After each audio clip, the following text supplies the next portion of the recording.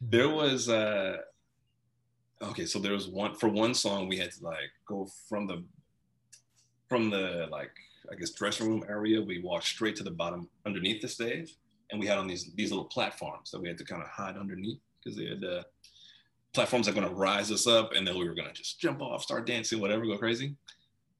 And when you're down there, the music is so incredibly loud. You're just like waiting. And in that moment, I just remember thinking to myself, like, is this real life?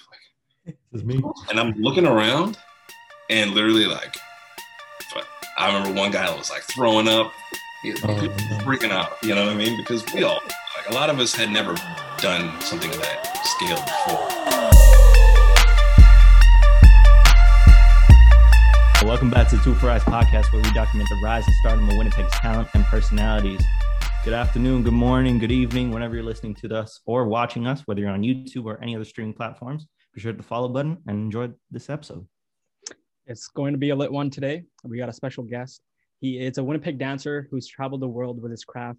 He's also a teacher and a choreographer, and more importantly, a rising talent in Winnipeg. Please welcome Shaquille Lawrence. Relax. The main man. The audio is going crazy, man. Whatever. Thanks so much for having me, you guys. I really appreciate it. Yeah, no worries. I know I gave you an introduction to our audience, but why don't you introduce yourself? Tell us a little bit about yourself and what you do. Let's see. Well, my name's Shaquille. Not a lot of people call me Shaquille. Most people call me Shaq. I got a million different nicknames: Shaq Daddy, Shaq the Ripper, Shaqaroni and Cheese. You name it, I've thought of it. I'm basically like super famous, so like whatever. No, I'm just kidding. No, I'm chilling. Yeah, like you said, I'm a dancer, choreographer. Born and raised here in Winnipeg, Manitoba. I've been blessed to travel a lot for dance, so that has been amazing. Obviously pre-COVID, but hopefully things slow down so I can, pick up where I left off. But yeah, it's been a great time until now. What kind of places have you been to? I've been to most of it's been in North America. So I've been New York, New Jersey, Toronto, Vancouver, Hawaii, Vegas, Arizona, LA. A lot of like capital cities, basically. So you said you did it for dance. So let's get into your like dance journey. So when did you start dancing, and how did that all come about? I started dancing when I was 16. I have a twin sister, and she has been dancing long before I started. She was started dancing when we were 8 years old or something like that. She had a crew called No Silence, and they were always super inspiring to me because I didn't understand a lot of things when it came to dance. You know what I mean? So watching them, watching people like Michael Jackson, Usher, and music videos and stuff was super inspiring to me. Like that. You've seen these things before. Oh, yeah. So, you know what I'm talking about. Oh yeah. So in high school, at one point I had heard that they're like, hey, they're starting a dance team. Like, are you auditioning? I'd never danced. I was like, I don't know, like maybe I will. So I went home, I looked on YouTube, I was like, how to do the robot. I like memorized as many moves as I could, went to the audition and made it. So hey. Their mistake, I guess. I don't know. But yeah, I started. So what's your preferred dance style? Like, are you all over the place with like hip hop, lock pop, whatever you call it? Well, actually, okay, favorite, it all depends on what I'm doing, really, because I started as a popper mainly. You know what I mean? Like I would just do the robot 24/7. You know what I mean? And that was just like all throughout high school. That was my main thing. Then like in that team, I was never provided any choreography that wasn't of that nature, So after high school, I started to branch out. I picked up locking. Then I moved on to like breaking, and I'm a hyper competitive person. So I would battle. And if anytime I would lose in a battle, if it was to a particular style, like let's say I'm a popper and I'm going up against someone and DJ plays dance hall. If I lose to that style, I'm going to go home and I'm going to learn dance hall. You know what I mean? And I'm going to come back so it doesn't happen twice. Hey. That was kind of my approach. So I ended up picking up a bunch of different styles through that competitive nature, I guess. But if you're asking for my favorite, honestly, right now, when I freestyle, I kind of gravitate, to locking. And choreography wise, I just do, they used to call it urban choreography, but now it's choreography, which is like kind of a culmination of a bunch of different styles. And I just pull elements from everything I've learned. Man. You still do the robot all the time though? So I still do a robot? Only when I need to. Mostly in battle, honestly. Or like, let's see, if somebody hands me their shades, kids around, Yeah. What are these battles like? Are these like the movies that we see, like Footloose and Step Up and everything like that? Are these battles? Because I've never been to a dance battle like personally, but so explain to us what the dance battles look like. Dance battles, honestly, for the most part, yeah, it looks like what you see in the movie. I mean, you see like I don't want to call them rundown spots. Like there's a place, I don't know, maybe if anybody's heard of it or anybody listening has heard of it. There's a place called Graffiti Gallery. It's just on Higgins. I know not the greatest neighborhood, but you like enter through this door on the side and you kind of go down this little ramp and it opens up to this big area where there's a dance floor, a DJ booth, etc. And it's a pretty dope environment. If you haven't been, by the way, Graffiti Art Gallery does a lot of like community stuff that is great for, like inner city and at-risk youth, if anybody hasn't heard of them before. But anyways, there's battles there. There was battles at like Sisler High School back in the day. They haven't really done that since. There's been battles at like the Forks, Nuit Blanche even. Yeah, it's kind of been all over the city. Even Steinbach actually has an annual event called Heat the Streets. So a bunch of the dancers from the city will go over there. Right before the pandemic hit, right before we went into lockdown, there was an event called Who's the Illest? It's hosted by Jeannie Buffo. And in that one, we actually had Manitoba versus, I think it was Saskatchewan. So they took like, I guess, maybe, don't quote me on this, I think it was 8 of their dancers. And then we just like battled for 8 spots here. And then we battled each other, had a little tournament. It was pretty cool. Damn. I mean, I won it, but like, who's counting? Hey, he's the GOAT, right? He's the GOAT of dancing. Whatever, you know what I'm saying? So is this more of like the battles more for clout, like we're better than you, like this is our territory, like Manitoba better than Saskatchewan, or is it just more of like a perfecting your craft and competing around the world for you? Depends on who you ask, because there is a cash prize, you know what I mean? A lot of the times too, it's more than just money. You'll get like little packages. I shouldn't say little, but at one point I had gotten like a crate and it had like a big skateboard, a bunch of art on it, and a bunch of like mugs with a bunch of art on them, and like on top of the cash and stuff. And it all depends on the event, but for the most part, I don't think there's been a battle where there hasn't been a cash prize. So if you're looking for some extra cash, it's a fun way to kind of bet on yourself and gamble, Yeah. But yeah. So what got you like started in competition? I know you touched on the topic that your twin sister used to dance, right? And that's where you got the inspiration for. But what made that switch and was like, okay, I'm gonna take this. I know you started off in your high school, right? And just did it as a random, like you just went and auditioned. But what was that inspiration for you, right? That took you from like daily, like average amateur to somewhat professional now?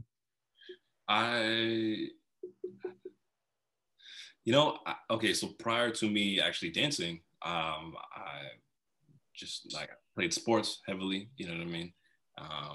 I love video games, so anything where there's a winner and a loser, like I'm there, you know what I mean? So if I do something and I find that I'm like kind of, gravitating towards it pretty easily, and then I'm going to just like, I get addicted to that feeling of improvement in that area, you know what I mean? So kind of like people who start a new workout routine, you know what I mean? You start working out, you start seeing results, you're like, Hot Boy Summer 2020, you know what I mean? So that those results become addictive. So that was me with dance. Anytime I started to see improvements, I was like, oh man, okay, now I gotta get this down, I gotta get that down, you know what I mean? I just wanna be the best. That used to be my overall goal, was I wanna be the best dancer in the world. Whether or not that's realistic, obviously, didn't really matter at the time, but it's helped me progress, you know what I mean? So yeah, that's kind of where it came from. I think I just naturally felt like, I'm like, this feels good to progress. I want to be the best at this. And then let's just devote our life to it, see what happens. You know what I mean? So when you started, what was the support that you received? Like you were 16, right? So was at 16, did you know that this was going to be your lifelong thing that you're going to devote yourself to? Or was there something else in mind as well that you eventually transitioned? It's going to sound a little crazy, but I actually had Olympic dreams prior to dance. So in high school, I thought that was where my life was going. I'm like, I'm going to go to the Olympic trials, 2018 or whatever. Mm-hmm. I'm going to get a scholarship for track and field. I'm going to the Olympics. That'll be my life. I'm going to be, but then, injury after injury, it kind of takes a toll on you mentally, So after that, I had just kind of been like, you know what? In the 7th grade, I had made this list. It was a bucket list. I'm like, a list of things I want to do before I die. One of those things, I wanted to save a life. So I thought to myself, let me become a firefighter, and then hopefully I can save a life through that. Yeah. You got to do like paramedics before you do fire. So I started that. And then in doing so, I realized, I'm like, I don't want to do this. Like, what happens when I save a life? I'm going to be done with this job. And this is a lot to commit. So I made it in the 7th grade. So finished the paramedics portion, didn't go back for fire. And then I decided, I'm like, you know what? If I only get one shot at life, you know what I mean? If I only get one run at this, I'm going all in on this one thing that I currently am in love with. And that was dance at the time, and still is. So if you're your safest bet, I'm like, if I got all this time to invest all this money, let's say I got $100,000 and I'm like, my parents were like, invest in stocks. I'm like, okay, well, let's just go home and, I'll be rich off Tesla. I'm Tesla in that scenario, you know what I mean? In my head. Yeah. So that's kind of where I'm coming from with this, motivation. And I'm sure like convincing definitely like even your family, right? Like saying like, I'm taking dance for the rest of my life. Like that's going to be my income. That's going to put food on the table for me. Right. I'm sure like definitely like there's parents out there that are like very strict on get a job, get an education. And that's how you live your life. Right. So was that ever an issue? Like just convincing your parents like, hey, this is what I love to do. And somehow I'm going to make this work. Definitely. When I dropped out of the fire academy, they were not pleased. My parents love them. They are fantastic parents, but that decision doesn't make them happy. I have a grandma who lives in Atlanta, and she's pretty old school too, So when I told her over the phone, she laughed. When I told her that I wanted to dance, my mom begged me to go back to school. My dad was, old school. Dads are just gonna be like, why are you dancing when you could be lifting weights or getting a real job? You know what I mean? That's kind of how he is. But I think once they started to see, certain accolades and results, they started to come around. You know what I mean? I think realistically, where they're coming from as parents, they just want to see that their kid is okay.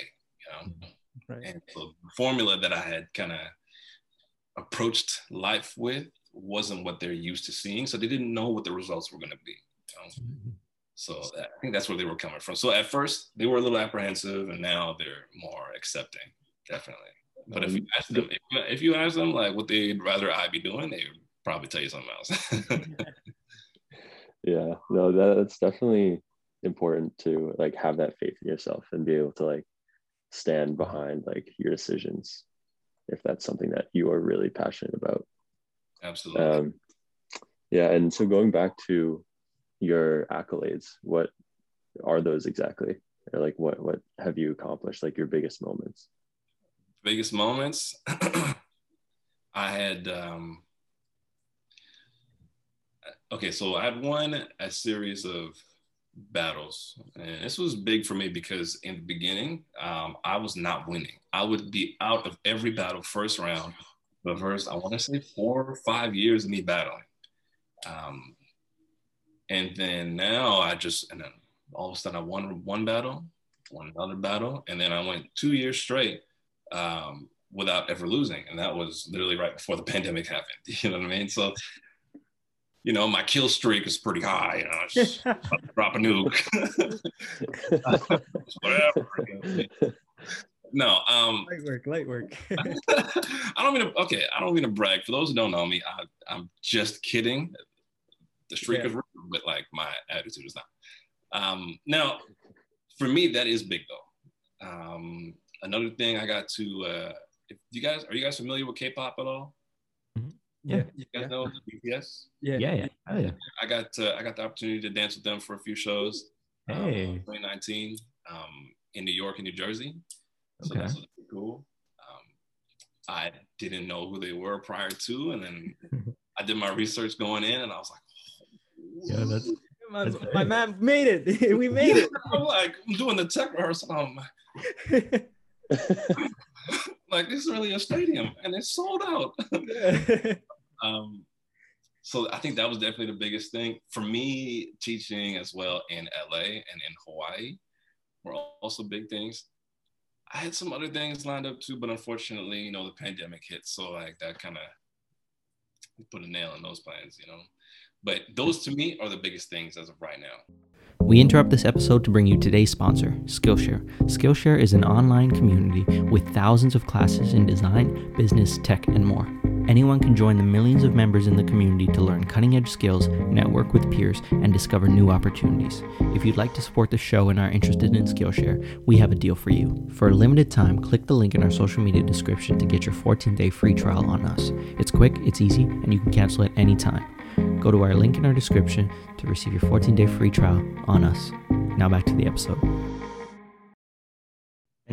And you, I mean, you achieved them too. So a lot of people look at dance as a sport, and it is a sport, right? So did you have to put in your hours just like any other sport into getting better? Like within those 2 years or those couple of years that you weren't winning, how did you transfer from not winning to, okay, now I'm actually good at this and now I can actually go? Was it like a daily grind? Were you practicing every day? What was that practice like? Definitely every day.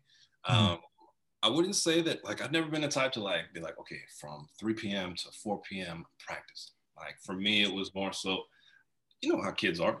You always got your headphones in, you know what I mean? So what I would do is do a lot of like small things throughout the day that'll help me practice certain elements. So for example, going back to the robot, I wanted to be able to really do lifelike things with, you know, the utmost amount of control. So what I would do is I would take menial tasks.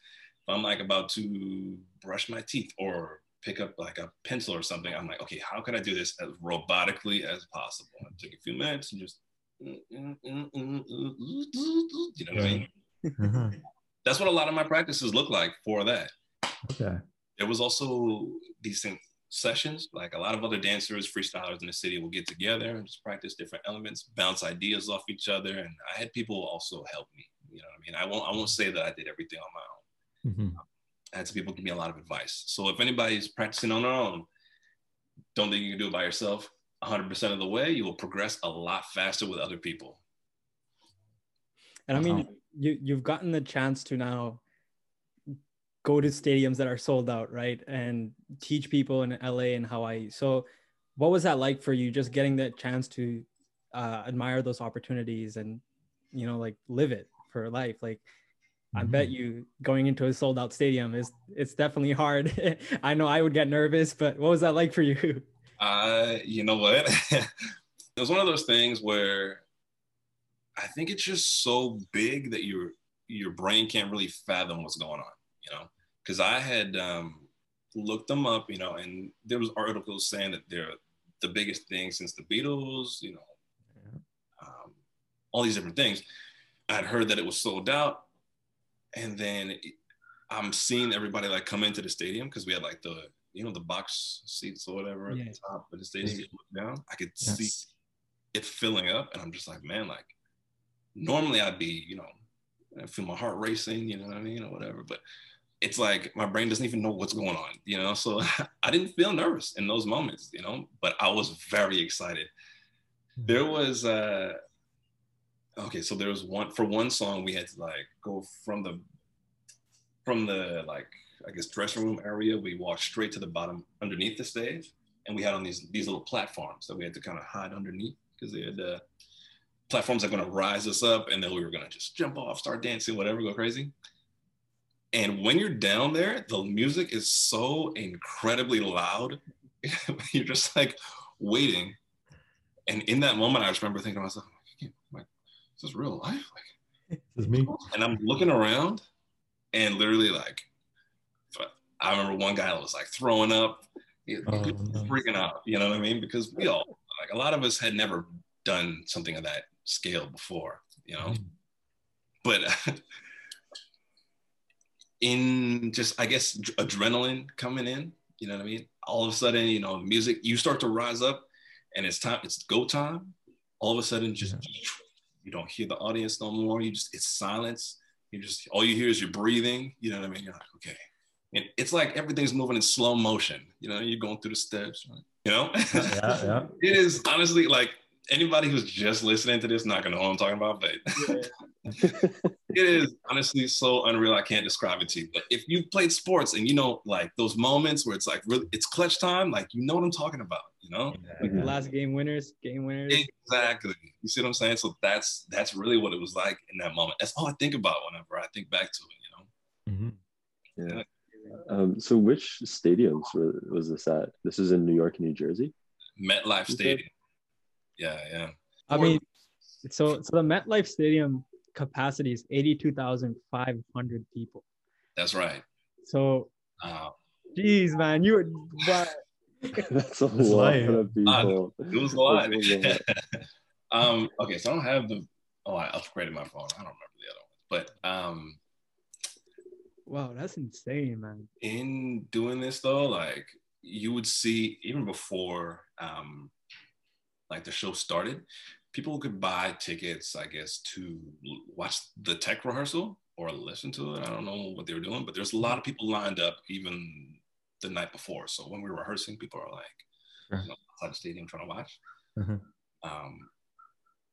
And when the show started, like, I didn't realize that fans could be this hysterical. But as I'm walking to the stage, I'm seeing paramedics like roll girls by that are hyperventilating. Oh no. And it's like multiple people from multiple shows. I'm like, whoa, like, it was pandemonium. Yeah. Yeah, it was crazy. I'm sorry. No, you're good. You're good. How did you end up landing the gig? Because that's a huge moment. So was there auditions to that, or was there opportunity that presented itself, or how did you get that? I actually didn't audition for that. That one was one of those things where it was like a full circle moment. Over my, years of traveling and dancing, I would network as much as I could, just kind of put your name out there, get to know people, etc. Because you never know who knows who. And then that ended up being a thing where somebody I had met in New York was also in Toronto. I ended up dancing with her a few times, but she was also an event coordinator. Okay. BTS was going on tour, and they would contact different event coordinators, I guess, to work together to get the dancers together for their shows. So the one from their event coordinator, I guess, or however it works, contacted so-and-so from LA, so-and-so contacted New York. New York person contacted me, and I was like, I don't know anything about K-pop or who they are, but I'm down. I can't say too much, but like, how much am I getting paid? I was like, oh yeah, I'll see you there. You know what I mean? Oh yes. And as for the video clips, you had asked, I wasn't allowed to record anything. So okay. Couldn't even pull my phone out. Rehearsals couldn't even be recorded. So that was like kind of stressful. Oh, okay. There were clips of me from fans at the actual show that I had saved on like my Instagram and stuff. So sure. You can look through those. Yeah, we'll take a look. Yeah. That was just like K-pop's thing. Like they didn't want anybody like recording it, or I had signed an NDA. NDA. Okay, makes sense. So you don't want to. I guess it was like, I don't even know if it was like the choreography. Couldn't tell you, honestly. I just leave it. Trying to get some bread. You know what I mean? Yeah. No. So with these apps like now TikTok and Instagram Reels and all that stuff, right? How easy or how hard is it made to reach those kind of people, right? Like, and get those opportunities? Because with TikTok, you can post one dance bio or like video, and you could be the next Charlie D'Amelio, right? Like, Yeah. You know, I don't know if it's necessarily easier. I would say there's a lot of different avenues that are now made easier because of TikTok. If you want things like brand deals, you want things like even exposure overall, like TikTok has just made it a lot more accessible for a lot more people, you know? But I think the thing with TikTok is just like that might piss people off is you have a certain group of dancers that were here prior to TikTok that were grinding, you know what I mean? And this is where, you know, a lot of frustration lies, is that you were told these rules of the game, you know what I mean? And you've been following them for years, you know, and you've, you know, started to see successes over the years, and you're like, okay, now it's starting to build up. Now you're starting to get a little momentum. And all of a sudden the rules change, you know? Now it's like, there's a fast track to it. Everything you've already accomplished in years, people can do it overnight, you know what I mean? So I think there is definitely some frustration in that, but I think it's one of those things you just gotta adapt, you know? So did I try out TikTok? Yeah, I tried out TikTok. I didn't think it was for me, you know? So I kind of like stick to Instagram and my own platforms. But TikTok is definitely a resource that I think is definitely valuable. I won't discredit anybody who's found success via TikTok. Mm-hmm. So like if anybody who's trying to become a dancer now, right? Like if somebody is in high school, or take one of us, for example, let's say we're really into dance, right? And we want to pursue it, because I used to be a dancer as well. Really? Yeah, when I was 7 years old, I did hip hop. I did the whole, you know. Oh, man. Okay.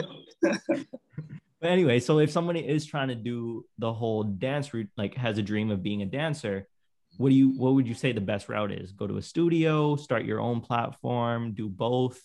What would the roadmap look like? Honestly, I wouldn't say there's really a wrong way to start, honestly, because there's so many different avenues you could use. If you choose to go the studio route, you can do it, but there are plenty of successful dancers that never went to a studio. You know, Mm-hmm. never like went to an official competitive studio. Sure. You could take drop-in classes until you level up. You know what I mean? You could just meet up with friends and then just get advice from people you look up to and grow that way. There's a lot of different platforms and options, resources available for you, especially online in 2021. Okay. So there's no wrong way to do it.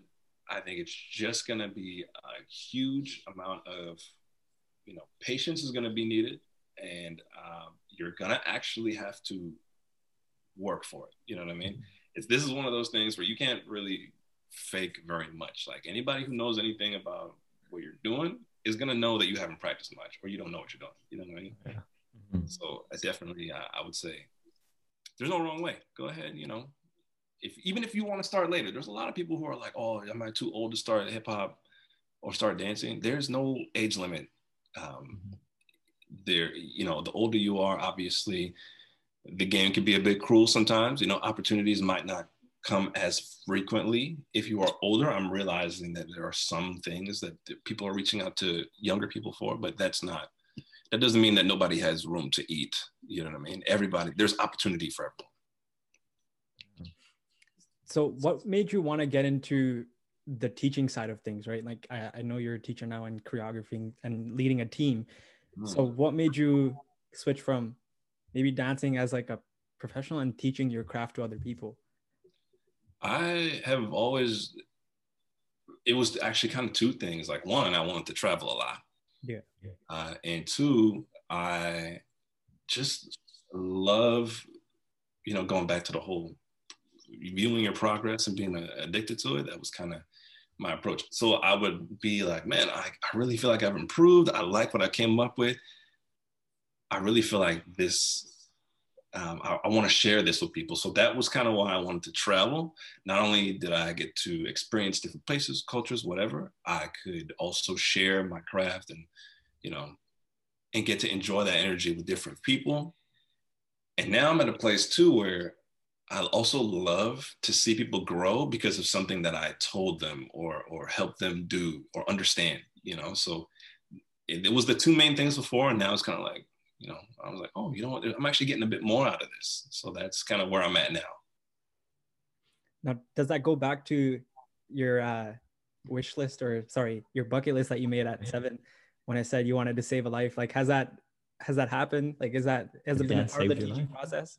You know, nobody's come to me and been like, oh man, Shaq, you know, because of your class, I like didn't, you know what I'm talking about? Like, I haven't had that moment, you know, like if somebody did, like, or if that's already happened and you're listening to this podcast, hey, let me know. I'd love to hear it. But I think it kind of does either way, you know, because I have had people tell me, oh, that was the best class of my life. Like, you know, this is the best experience I've ever had. Like, I have had that before, and that feels amazing. So I think that's probably the closest thing. But you know what? Honestly, and if you ask me what else is on that bucket list, there was a lot of ridiculous things. Like, I wanted to do like the running of the bulls in Mexico. You know, they like. I want to do that. Oh, yeah. You know, I want to go skydiving, but I'm afraid to get in the CN Tower. You know, like.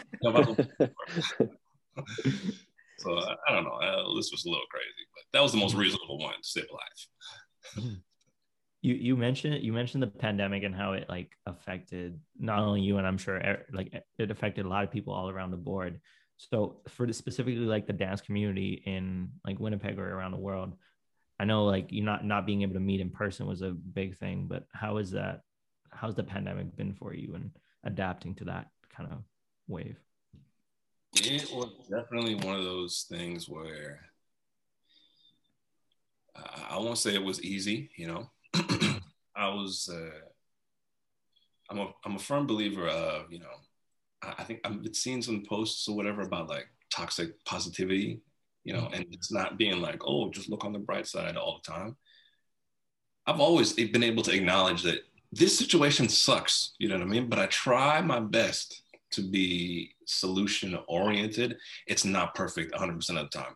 I was down at the beginning, you know, because I was supposed to be gone for like 2 to 3 months, starting March like 12th or something like that. But we went into lockdown on the 15th.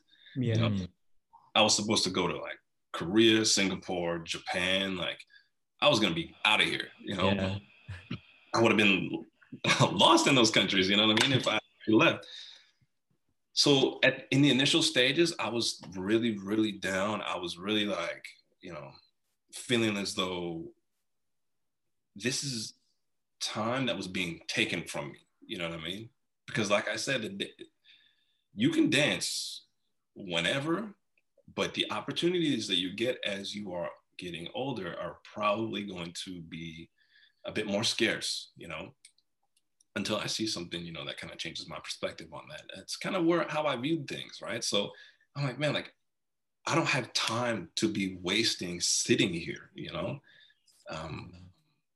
So that was kind of like tough to kind of come to grips with, but then eventually, as I started to get used to being in town regularly, you start to pivot, you know? You're like, okay, well, what can I do while I'm here? So then you start to put out content as much as you can, use what you have here, what you've learned. And there have been things that I've accomplished now since being here. Like, I think the quality and general atmosphere on the team and like, you know, just in my overall headspace, I guess, are things I couldn't have cultivated if I wasn't forced to sit down, you know what I mean? So I would say there's definitely been some positives to me being around now because of the pandemic, you know? But if you ask me if I'd rather, you know, be jet set, get me out of here. Like, so for what reason were you going to like Singapore and Korea for? I was supposed like, to. What were you gonna? I was actually supposed to. There was a dance camp called Arena, and it's like a 2-week dance camp in Singapore. They host one in LA, but it's not as long. I think it's 1 week. But I was supposed to do the dance camp and then teach in Singapore. So the plan was to go to Japan because my girlfriend and I always have dreamed of going to Japan, and then we'd go to Korea because it's on the way, and then fly down to Singapore and then come home.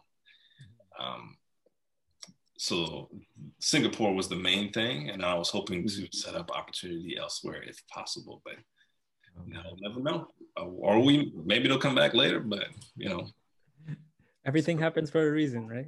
Everything happens for a reason. That's all I tell myself, so I can cry my tears at night. You know what I'm saying? Whatever makes us sleep at night, right? That's right. Yeah.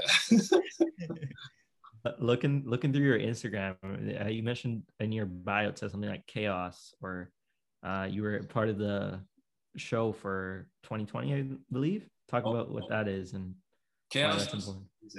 It's a dance like convention, and they have this thing called Chaos Crew and then Chaos Cast. So Chaos Crew, it's like, from my understanding, you get the opportunity to audition to be a part of their, like, they have like a year-end show in LA.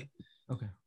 And it's only the people who are casted that get to be a part of that show. So when you get casted, you also get the rest of their tour for free. So I was like, try my hand at this. It's kind of nice. Let me just see what's fun. So I go through it, I make the crew, and then I get casted, and the show was supposed to be in LA. And then senior pandemic struck again. But I think they said something about, like, if you were casted for 2020 to 2021, it would carry over. So okay. I think we're chilling on that one. So I just kind of put it in the bio, like soft flex. Perfect. You got to take the advantages, right?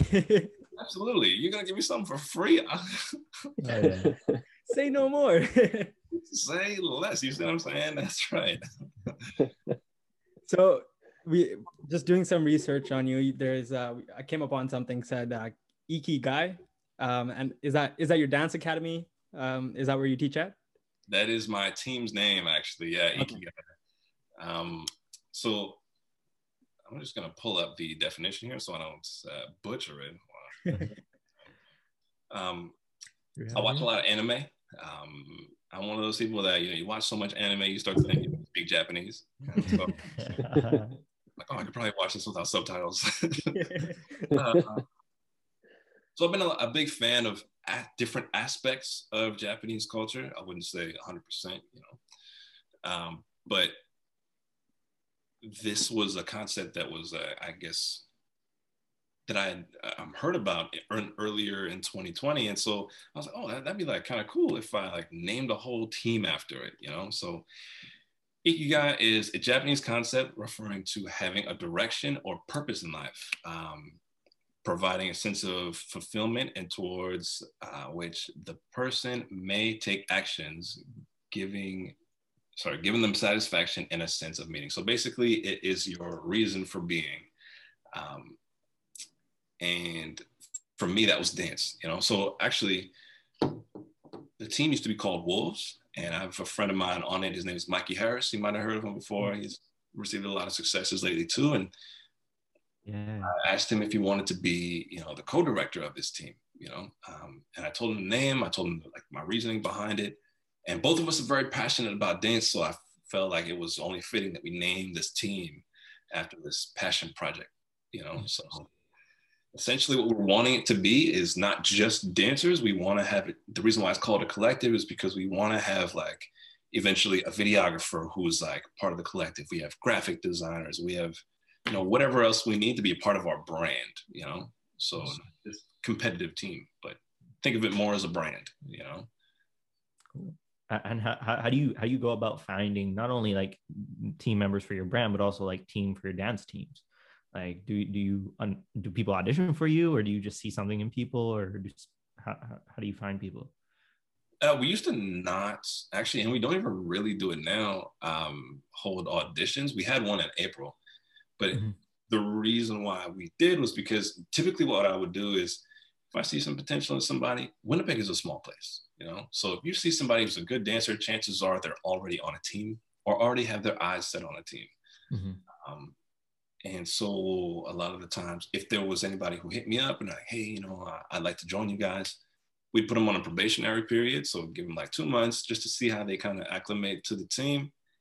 and vice versa. If they're having a good time, you know what I mean? Like, Mhm. and if they're also you can kind of gauge their skill level a lot better rather than like waiting, just watching them for an hour and being like, are you good or not? You know? Yeah. Because some people crack under pressure in an audition space. But the thing is, we had gotten a lot of people inquiring about if they could join. So me being one person, I'm like, okay, I'm not about to keep track of like 14 different people from starting at different times for 2 months each, you know what I mean? So I was like, let me just hold an audition. So that's kind of how we did it. Luckily, you know what? I feel blessed. Like we had a really good turnout at our audition, you know? So that's kind of how we do it now, usually. So what does the future look like for Ikigai, and what's your plan with taking this brand across the world? The Ikigai, we wanted to, we want to build it so that it becomes a platform. Initially, it was from Mikey and myself to attribute our names to. So if you hear a dancer, like let's say, you might not know them, but like Bam Martin or Scott Forsyth, you know, you're going to attribute their names to their teams, right? You'd say, oh, Scott Forsyth from Brotherhood, Bam Martin from GRV, et cetera, right? So-and-so from Jabberwockies, you know? And I wanted that to be something for us. So if I go somewhere and I teach, I'd be like, oh, this is Shaq from Ikigai Collective. People are like, oh yeah, that's what we said. You know? And then that way, as we build our name, if dancers on our team want to also pursue dance later on, they're like, you know what? I'm going to start traveling. I'm going to start doing this X, Y, and Z. If our platform is big enough, they could be like, yeah, I also dance on this team. And it might help them garner some opportunity for themselves. You know, that's what the goal is anyways. Okay. How many people are on your team right now? Currently, we are at 19 people, and that is a huge jump from the 8 that we had before our audition. It was the team technically is a rebrand. You know, we used to be called Wolves. You know, and then we decided, like when I decided that I wanted to kind of rebrand, we changed the name in June, put out a video, and then gradually people have come. You know what I mean? And now we're just kind of like, it feels like a completely different team. You know what I mean? Our first practice with 19 people, Mikey and I were just like, I remember starting the warm up. Like I had like stopped after like 2 seconds. I was like, I can't believe this is my team. Like, y'all gonna be following me now? Yeah. You guys sure you want to be here? Like, that's right. So, okay. So talk about like where people can find you. So you're on social media for sure, but you're also hosting classes. Are they regular classes or just drop-in classes? The way they do it now, actually, I'm a regular teacher at Muse Dance Studio. Yep. I don't have a weekly slot though. It's not like I'm like Mondays at 7:30. It's like we kind of do first come, first serve for the slots. So you just have to honestly, you're gonna have to follow me if you want to catch me. You know? That's kind of it. So I usually post whenever classes are. They post the weekly schedule. So whoever gets those slots, you know, that's who you'll see. Okay. You know, that's for the most part what's going on. Right now, though, we're doing these things called sessions. The sessions are basically, it's a program. I think it's 7 weeks. At the end of the week, 7 weeks, you get to perform. It's going to be like a online program, like an online, performance. So it's going to be live streamed or whatever. Mm-hmm. But it's super in depth. It's only limited to 10 students per teacher. So I'm at 9 students. If somebody else wants to hop in, you know what I mean? I got room for you, you know what I'm saying? Let me do it. Rock go my Dougie. No, just kidding. Come in, you Dougie. We'll come in there. But yeah, that's kind of where I'm at now. Awesome. So what's the future looking like for you in terms of dance, and hopefully working on Chaos as well, right, in the future? So what's your plans and plans? Okay, so I'm the type of person where I don't like to say things ahead of time in case it doesn't happen. I don't want to be that guy like, yeah, I'm about to be like that, yeah, or you know, I'm about to be on award shows, and then nothing happens. You know what I mean? So I do have things planned for after this. Like once it's safe to travel again, or they let us travel, out of here. I'll tell you that right now. Like, I do know exactly where I'm headed as soon as it's done. And I've kind of spoken to organizers about it already. So like, I know that, you know, like, okay, at least I have this to look forward to. As for where people can find me, I'm on Instagram. I don't want to say I'm on TikTok. You know, I don't really post on TikTok. I just kind of watch the funny stuff and send it to friends. You're up there. but thanks, dog. We got you. But I am on Twitter. Everything is the same. It's all Shaq Daddy with 2 A's and Shaq. I like to think I'm funny on Twitter. And then, yeah, that's about it. Oh, I also have a YouTube channel at Shaquille Lawrence, the same as my Facebook. So, you know, if you want to hit the subscribe button, whatever, you know what I mean? Yeah, get up the bread. Let's go. You know what I'm saying? Be like Drake. We'll see what happens next, right? All right, that's right. Well, on that note, I think this is a great way to end off the podcast. Thank you, Shaq, for coming on and sharing your experiences and stories with us. If you haven't already, make sure to check them out. And yeah, until next time, thank you so much and peace.